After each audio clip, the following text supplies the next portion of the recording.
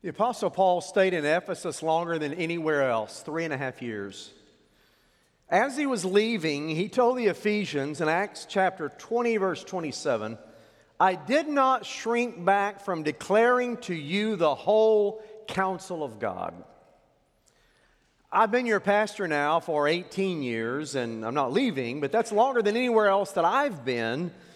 And I've always followed Paul's words to proclaim to you the whole counsel of God. So, whenever I preach on Sundays, I try to balance the type of literature that I'm preaching from that I share with you.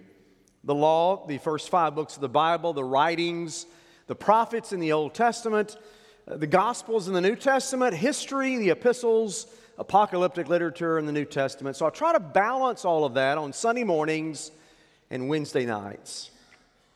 But there are 12 books of the Bible that I have not preached from here since I've been at First Baptist Church of Garland on Sunday mornings. I've taught from them on Wednesday nights, but I've not preached from 12 books on Sunday mornings. So over the course of the next several Sundays, I'm going to be preaching from some of those 12 books. And this morning, we're going to look at a small book from the wisdom literature of the Old Testament, a book that's often misunderstood, a book full of symbolism and typology. The book is actually a love song about the courtship and the marriage and the love and the work of a young couple. It's an ideal picture of life and love and family and work, the beauty of marriage and the joy of a man and a woman in love. But is there a greater message? Let's see. Read with me, starting chapter 1, verse 16. "Behold, you are beautiful, my beloved, truly delightful. Our couch is green. The beams of our house are cedar. Our rafters are pine. I am a rose of Sharon, a lily of the valleys. As the lily among brambles, so is my love among the young women. As an apple tree among the trees of the forest, so is my beloved among the young men. With great delight I sat in his shadow, and his fruit was sweet to my taste. He brought me to the banqueting house, and his banner over me was love. Sustain me with raisins, refresh me with apples, for I am sick with love. His left hand is under my head. His right hand embraces me. I adjure you, O daughters of Jerusalem, by the gazelles or the does of the field, that you do not or you stir not up or awaken love until it pleases." George Frederick Handel wrote 200 compositions, but one of those was his best. The Messiah was his Song of Songs. Beethoven composed more than 200 compositions, but his Song of Songs was the Fifth Symphony. And King Solomon wrote more than 1,000 songs, according to 1 Kings 4:32. But this that we're reading this morning is his Song of Songs. His masterpiece. That's why it's called Song of Songs or Song of Solomon. There were 3 books in the Old Testament written by Solomon: Proverbs, Ecclesiastes, and Song of Songs.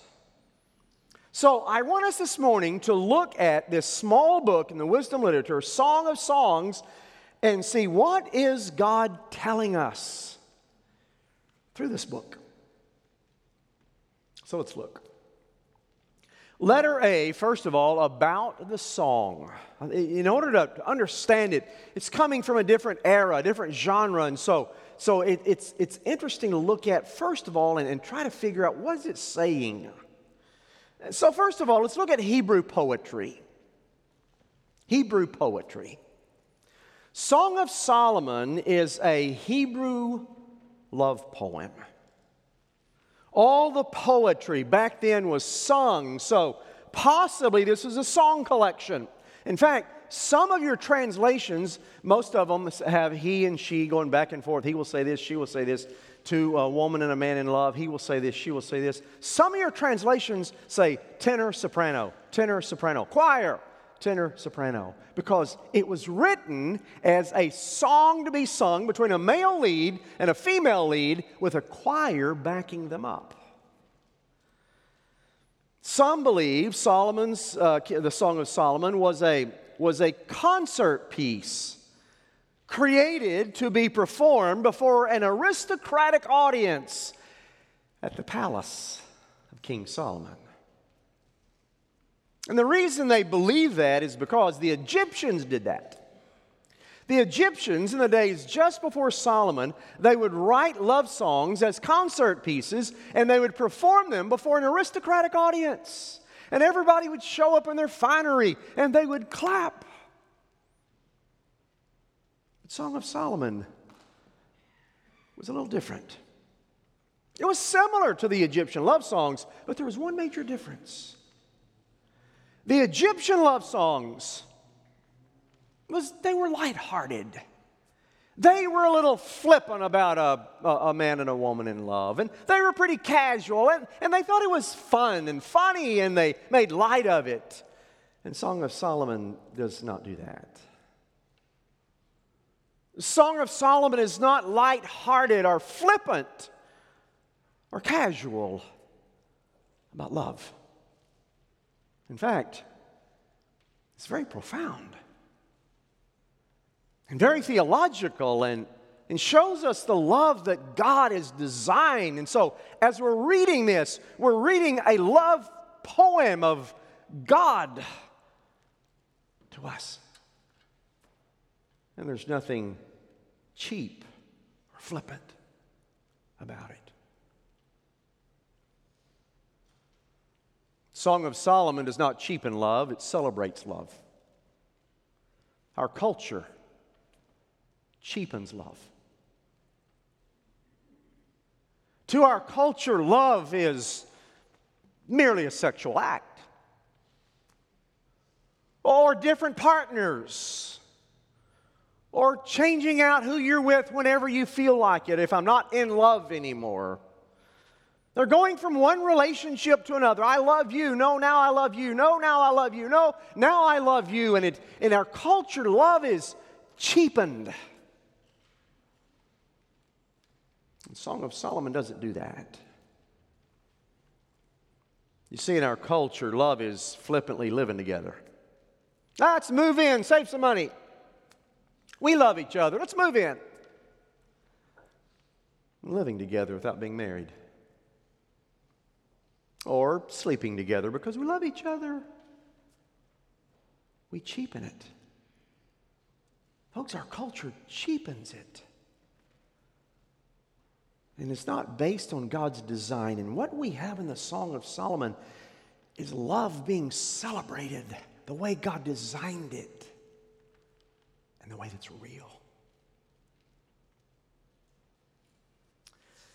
Here's the plot. The plot of the book is simple. It's the courtship and the marriage of a young man and a young woman. She is a peasant. He is a king. She does not feel like she is worthy of his love because he's a king and he's in the palace. And she is just what the Bible calls a Shulamite woman. And so she looks up at him and says, I'm not worthy of the king and his palace, and who am I? I'm just a peasant girl. And he looks at her and says, you're more than a peasant girl. Of all the women in the kingdom, I choose you. It's a beautiful picture of God and you. Who are we to look at a king of glory and say, we don't deserve to be in your presence? And he looks down and says, of all the people in the world, I choose you. So I love you. And so the story takes place in the peasant's garden and in the king's palace. Who were they? Do we know them?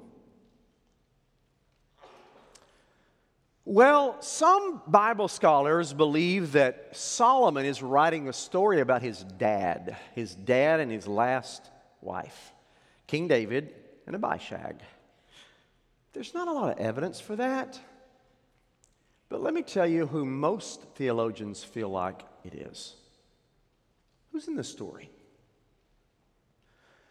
Most Bible scholars believe it's about Solomon, he's the king, and the woman is his first wife.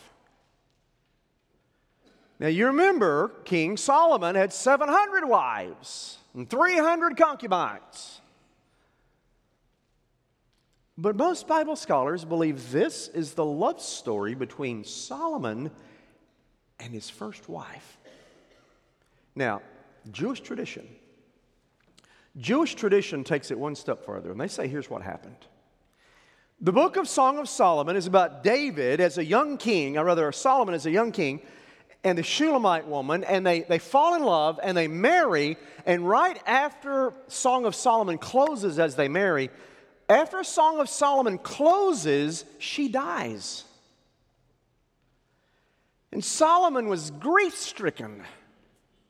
And in his grief, this is according to Jewish tradition, in his grief, he turned to all the other women, 700 different wives, and never could find the Shulamite woman.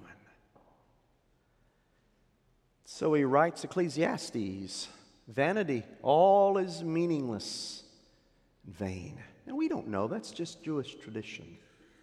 Was this Solomon and his first wife? Here's the outline of the song, very simple. Chapter 1 through chapter 3, verse 5, the bride, the young peasant girl, is looking up at the kingdom, starry-eyed, thinking about the king. And so the first 3 chapters, she's just like, the king, he's amazing. How did they meet? Most believe that the king had gone to the country one time and actually had met her.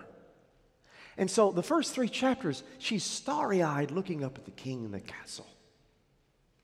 The second part, he proposes marriage to her. And she is thrilled and overjoyed. She accepts his marriage proposal, chapter 3, verse 6 through chapter 5, verse 1. And she looks forward to wedding day. And in the third part, chapter 5, verse 2, chapter 6, verse 3, she has a dream. And she dreams that she lost him. She had found the love of her life, and she had lost him. And at the end of the dream, she finds him again, and she's relieved. And in the last part, chapter 6, verse 4, chapter 8 through 14, the bride and the groom praise each other, they marry, and they enjoy the intimacy of marriage. Every Passover, Jews read the Song of Solomon. Why? Because in the Jewish mind, it was a picture of God being the king, and of all the nations, he chose them and brought them out of bondage and delivered them from Egypt.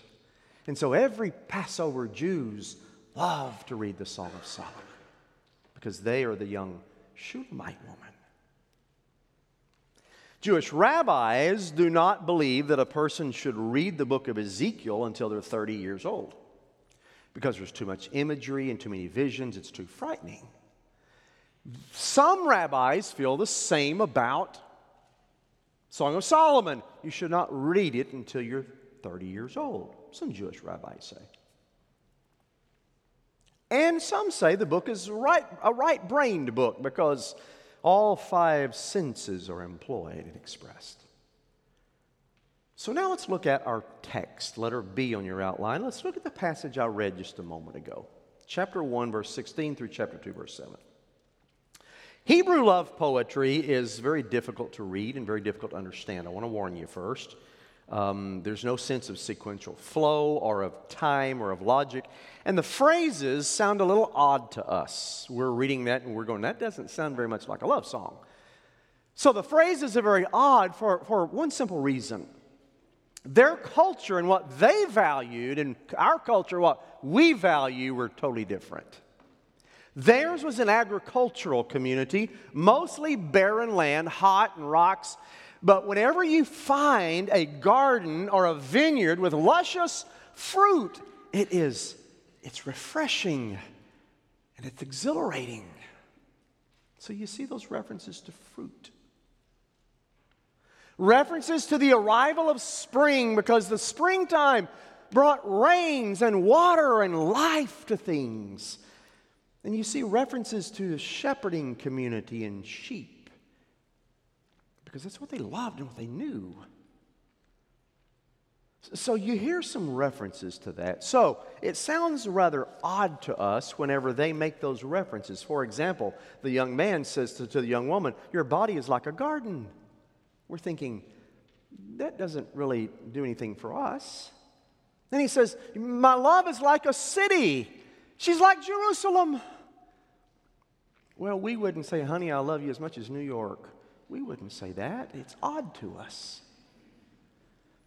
The king said, "You're as beautiful, your hair is as beautiful as a flock of goats coming down from Mount Gilead." I don't recommend you saying that to your spouse, by the way.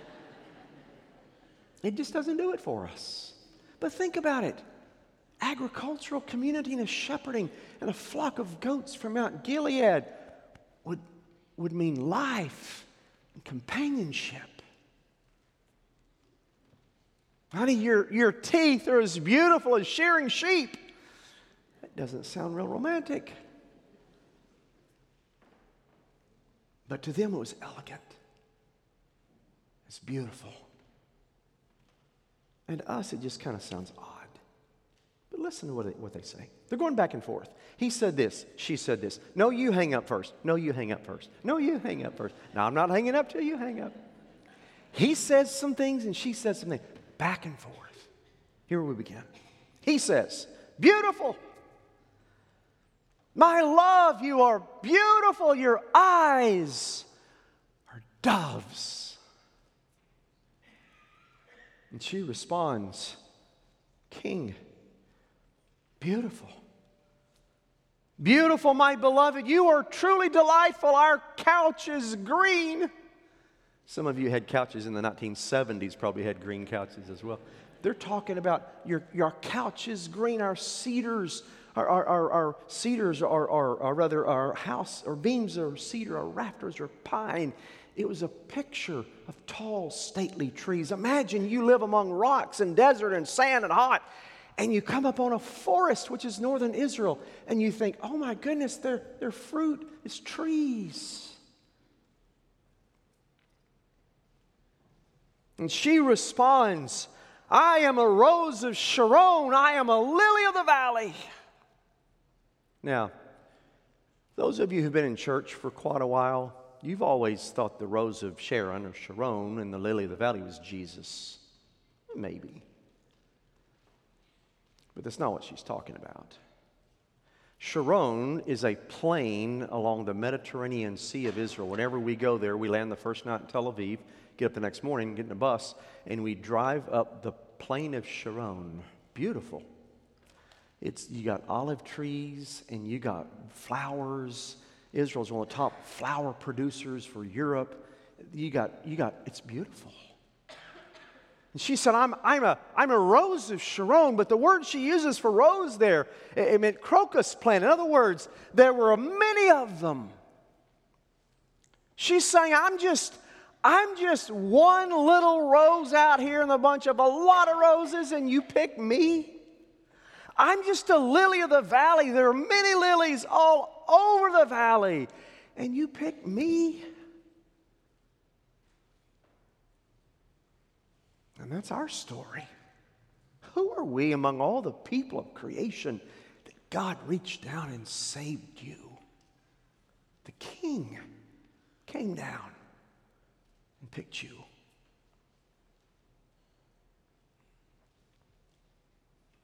And he says, as a lily among brambles, who you are. You're not a lily of the valley, one among many. All I see are brambles, and you are the one lily that shines above them all. And I choose you. And she responds, Well, you're an apple tree. You're an apple tree among the forest. Apple trees didn't grow naturally over there. They had to be brought in and planted. They were purposeful. And so you're going through the forest and you see tree after tree after tree, and all of a sudden there's an apple tree with apples on it. And it says, King, you are the apple tree among the forest, the one God brought into my life. I sat in the shadow with great delight. His fruit was sweet to my taste. He brought me to the banqueting hall, and his banner over me was love. Probably the second most famous verse. His banner over me was love. We have a children's song about it. She said, sustain me with raisins, refresh me with apples. I am sick for love. I remember a barren community where fruit was a blessing. You see it mentioned. His left hand was under my head. Right hand embraces me. There's a feeling of love and acceptance in an intimate relationship. And then she said, pledge, O daughters of Jerusalem, by the does of the field and the gazelles of the field, do not stir up or awaken love until it pleases. In other words, don't stop me from enjoying this. I want to be in love as long as I can. A picture of our response to God and what He's done in Christ. But what does this mean for us? Why did God choose a love song of Hebrew poetry that barely mentions His name one time? Does He put it in the Bible for us? Is there a deeper analogy? Is there another deeper allusion? Yeah.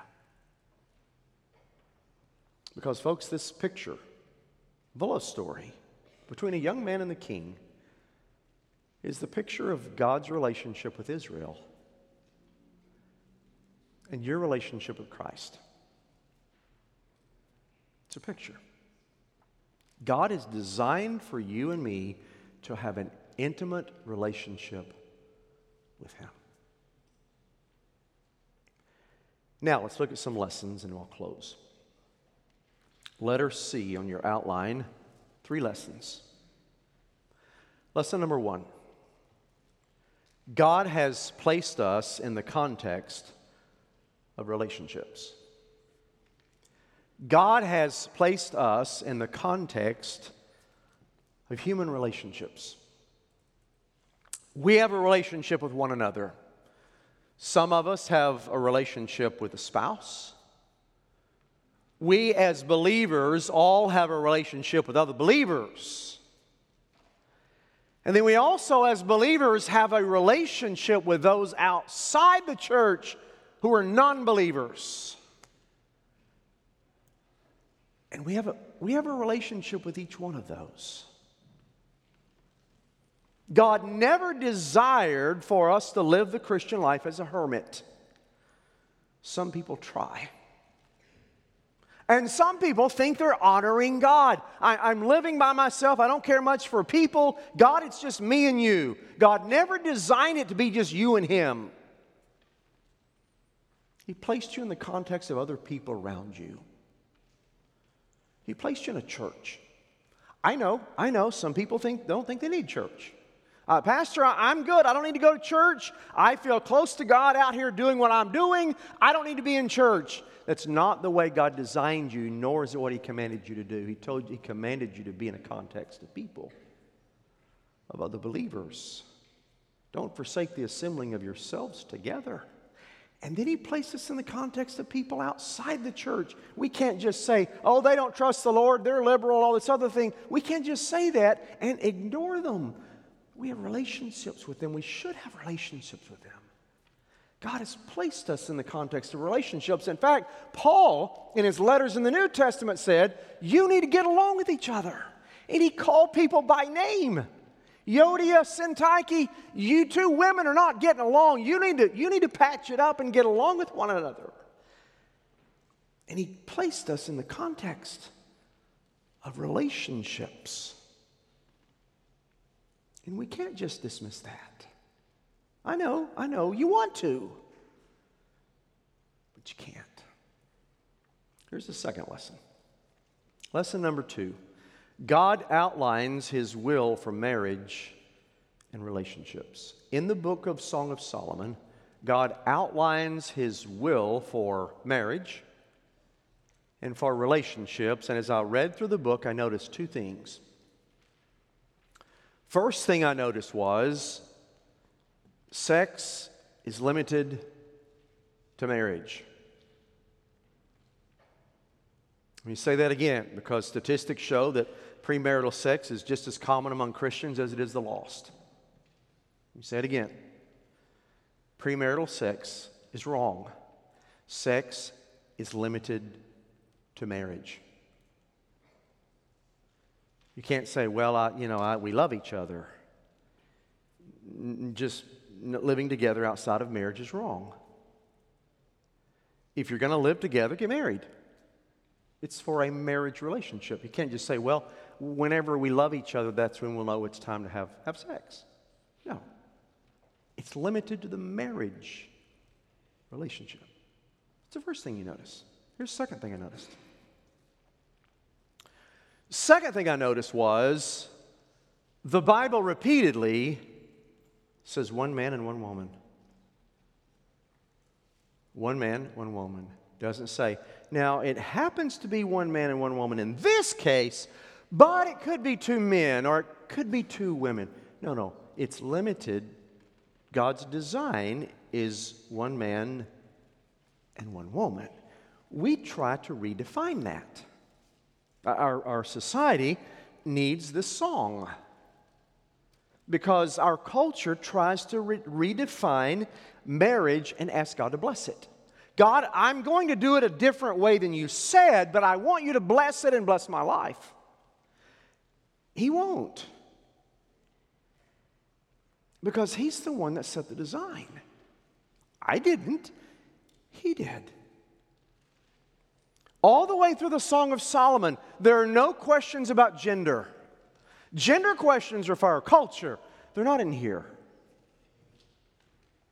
No pronouns. He said, okay, now I'll go by the pronoun he, and she goes, okay, I'll go by the pronoun she. They didn't have to cover that.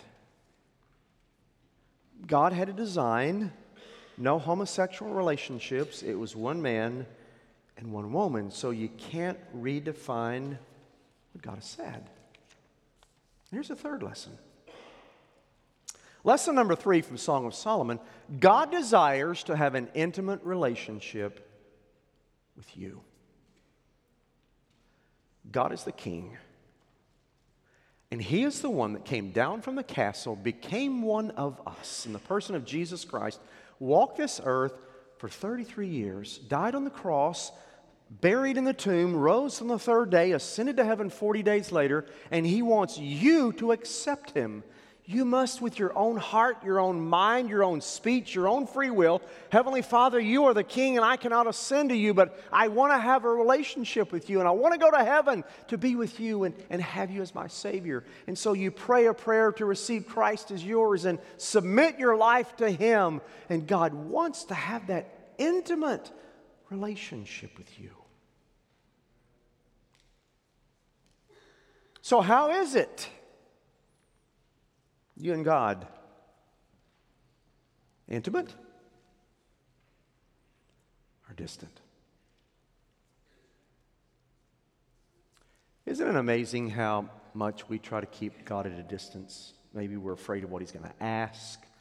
I don't know what we're afraid of, but we keep Him at a distance. And God says, I love you. And we go, I like you. That's awkward, isn't it? So how is your relationship with Christ? Intimate or distant? All through Scripture, God is depicted as desiring intimacy with you. But we're the ones that say no. Chuck Swindoll said, little in this hurried age promotes intimacy with God. We resemble more a herd of cattle in a stampede than a flock of sheep beside green pastures and still waters. Sometimes we're just too hurried to be intimate with God.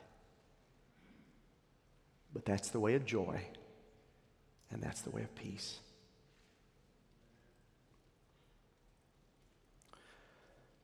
Early 1600s, France was in turmoil. There was unrest, political struggles, war. But one shining light was born in 1611. Small French village, peasant parents, very, very poor, could hardly put food on the table, had a little boy that was born to them in 1611. They named him Nicholas. Nicholas Herman. Nicholas was not very attractive. In fact, by his own admission, in some of his writings, he talked about how he was an ugly boy. He was clumsy, tripped over his own feet, fell constantly. People laughed at him. When he got old enough, he joined the army simply because it was the way to eat. They provided meals to the soldiers. So he signed up. And one winter, while he was a soldier in the French army, he saw a barren tree in the middle of a field. And he looked at it and kept looking at it. Thought, in the springtime, that's going to have leaves on it. It's going to look bright. And he thought, that looks like my life. He had heard about Jesus recently. And he said, that looks like my life. But God, I want you to bring the life to it. And so he submitted his life to Jesus at that point and said, just simply prayed, God, would you bring life to me like you bring life to this tree in the springtime? And Nicholas changed. He had a love relationship with God that went deep. And in fact, he got out of the military. He was actually injured and had to get out and quit. But there's nothing for him to do. And so he went to the monastery. There was an old Carmelite monastery outside of Paris. And he joined the monastery, not as a monk, but as the custodian for the monks. So he would sweep the floors for them. He would repair their sandals for them. He would cook. He was the janitor for the monks because he couldn't be accepted as a monk. I asked him his name, and he said, my name is Lawrence. Lawrence of the Resurrection. And that's what they called him. But it didn't take long. They noticed something. They noticed that Lawrence had a closer walk with God than they did. They were the monks. They're the ones that spent hours praying and hours studying. And it seemed like Lawrence was closer to God than they were. He seemed to just enjoy him.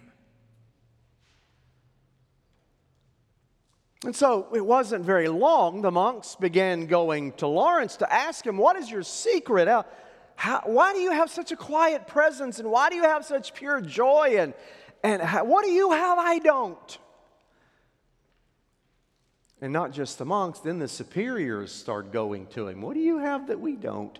He's the custodian and the cook. And then word about Lawrence got out even further. It got throughout the nation and other monasteries, and they just started calling him Brother Lawrence. That's all, just Brother Lawrence.